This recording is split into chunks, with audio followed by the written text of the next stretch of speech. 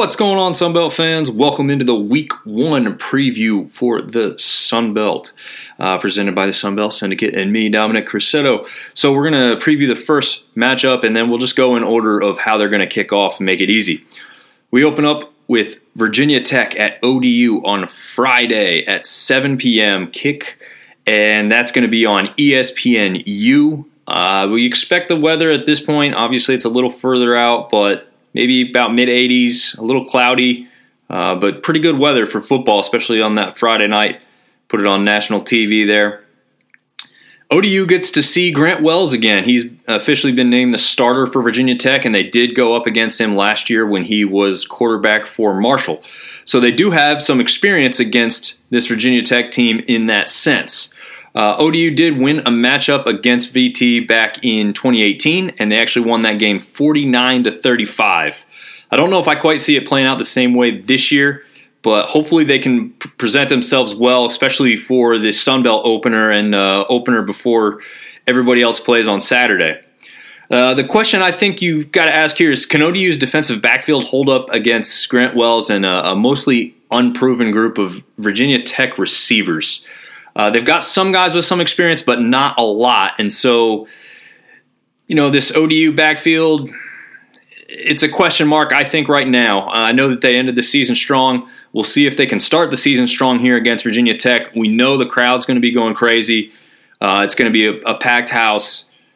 And hopefully that can help push ODU over the edge. But if I'm breaking it down, I got to be honest, I think Virginia Tech's just too strong. I'm going to go with Virginia Tech 32, ODU 17. Moving on to the next game of the week, it will be UNC at Appalachian State. That game is at 12 noon on ESPNU as well.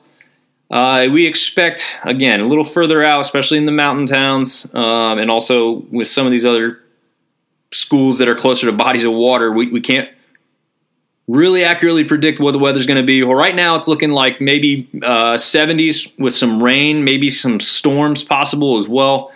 Back in 2019, App did win this matchup 34-31. That one actually happened there in Chapel Hill. UNC opened up the season with a close game against the FCS opponent Florida A&M until they kind of outpaced them a little bit towards the end of the third quarter. So I guess the question mark really in this one's going to be, can App's defense recover from the losses that they had on that side of the ball? And can they keep that young quarterback, Drake May, from opening up the UNC passing attack? That rushing attack actually had some success against Florida A&M as well. I just don't know if they're going to be as strong looking against a pretty good and aggressive App State rushing defense. But they do have some talented wide receivers there for UNC, Josh Downs being the single biggest receiver that they've got as far as targets and somebody looking to break the game open with. If they can keep those guys from making too many plays and keep May from having too much time, I think they could have some success. I think they will have some success, but I think UNC's probably going to get into a little bit better rhythm after what they started with last week. So I am going to favor App in this one, but in a close one, App 31, UNC 24. Next up, we've got Norfolk State coming into Marshall. That's a 3:30 kick on ESPN3. Right now, looking at maybe 80s with some clouds. I don't think there was much of a chance of precipitation, so hopefully that can hold off for fans in attendance there at Marshall. Marshall won the only previous meeting 45-7. I think the big question mark in this first game here is, how does the offense look under Colombi and very, possibly without Rasheen Ali. Last I still heard, he was still going to be taking some time away from the team and hadn't quite returned yet. So, new quarterback without their running back. Let's see how they look. This is a good one for them to start off with, though. Norfolk State shouldn't present too much of a challenge and should help Marshall kind of get rolling along, even with the loss of Ali in that one. So I have Marshall taking that one 42 and Norfolk State 10. Next up, Troy opens up the season at Ole Miss. That's on the SEC Network for a 4 p.m. All times are Eastern, by the way, just because I am over here in the East. So 4 p.m. Eastern kick time. Last time, back in 2013, Ole Miss won 51-21. Now, obviously, that was quite a bit ago at this point. Just about everything's changed for both teams. So I got the question mark really of here, can Troy's strong defensive front hold up to the SEC size and speed? And can the veteran offense put up points? I think they'll be able to put up some points. I really do. And I think the part that's going to hold them back is just how many points they put up. I think Ole Miss will score too. And so I do favor Ole Miss in this one, but a little bit closer of a game than maybe some are predicting. I've got Ole Miss 31, Troy 21. So a rather close game there, and we'll see if Troy can hopefully pull up the upset instead. Then we've got Nicholls at South Alabama on ESPN3. That's a 5 p.m. Eastern kick. South has never lost to Nicholls in 3 games, but they did need overtime to beat them back in 2016. A lot of people are expecting South to have this great year all of a sudden. They could, but if you want that type of season, you're going to have to get off to a good, strong start here. This is not a type of team you want to go into an overtime battle with at this point of where you think your program should be and where you hope it to be. So I think the deal looked good, though, because I think Nicholls, is going to present maybe a few challenges here and there just because of a matchup, but I don't see them outpacing them or pulling off any big shocker here. So the question mark for me really is more of how South Alabama's offense looks. I do think they'll look plenty strong enough, maybe a little closer than expected. I've got South Alabama 28, Nicholls 17. Next up, Texas State opens at Nevada. So they've got a little bit of a travel there. It's a 5:30 Eastern kick. It's not televised to my knowledge. It's going to be roughly 100 degrees and bright and sunny, so they shouldn't have any issues there with the weather. And honestly, Texas State's not going to have any issues with the heat because they're just as used to that as the Nevada players. So no real big advantage for one side or the other there. They did used to be in the WAC together. For those of you that remember that conference and its existence, Texas State is 1-8 versus current Mountain West teams. So that's not a great benchmark, and we don't think that Texas State is going to be a world beater this year, but we want to know how Lane Hatcher looks and how's this defense improve, because if the defense improves, this game could be a little bit closer than expected. Nevada's coming off a pretty good season and usually has pretty good seasons over there in the Mountain West, and a lot of people think that Mountain West, that AAC, those two current G5 conferences are some of the strongest. So I do favor Nevada in this one.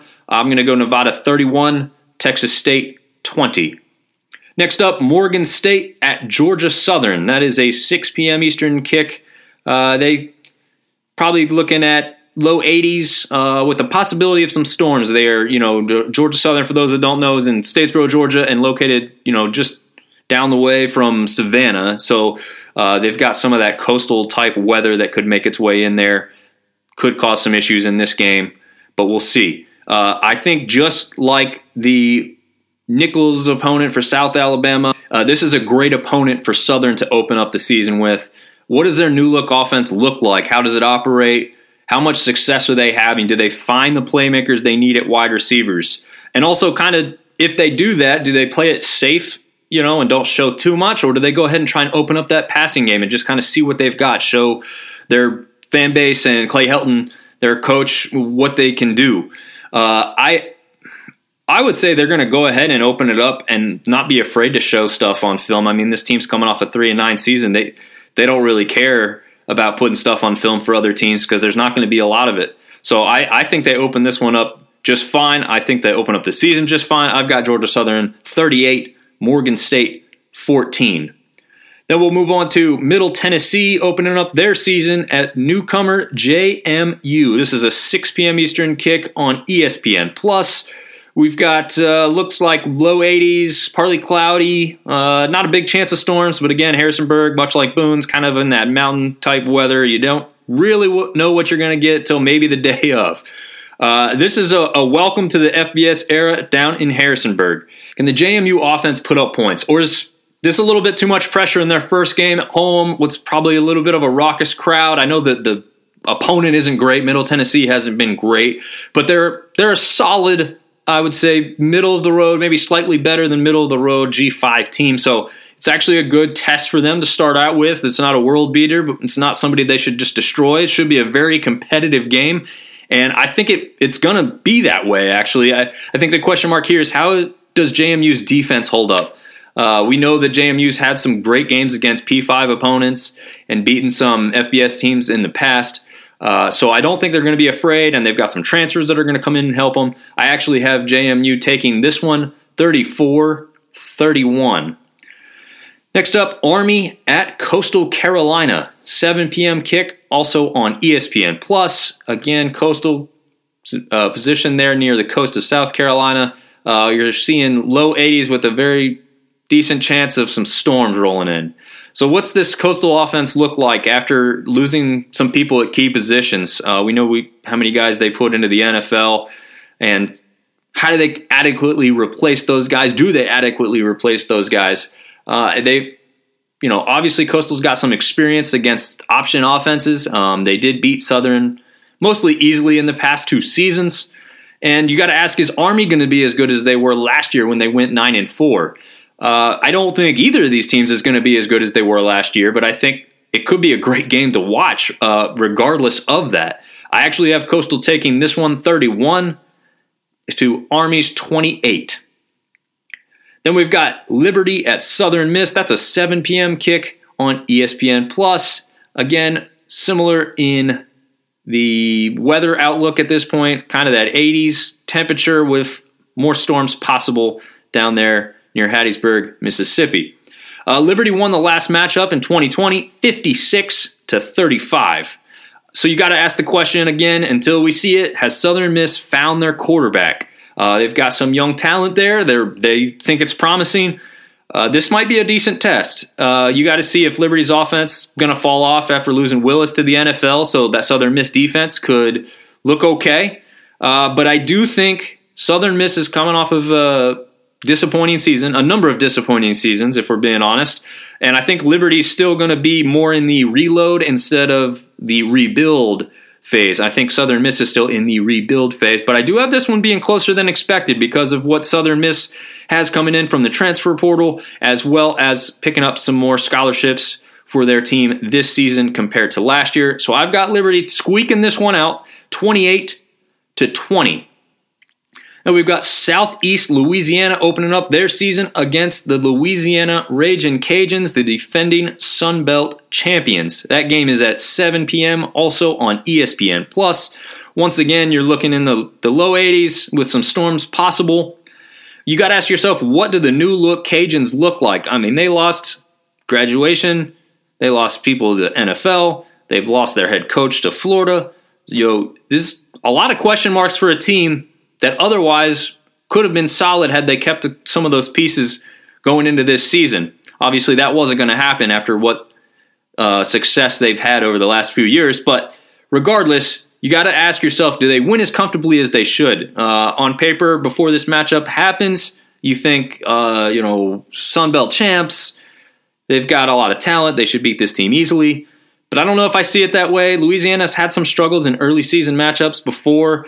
This is an in-state game, even though it's not any kind of rivalry. It will be something where those players feel slighted for not getting picked up by Louisiana, by the Cajuns. Maybe they didn't get the looks they thought they should. So I think this one does start out pretty close. And I think the Cajuns kind of distance themselves more towards the end. And they pick up the victory 34-21.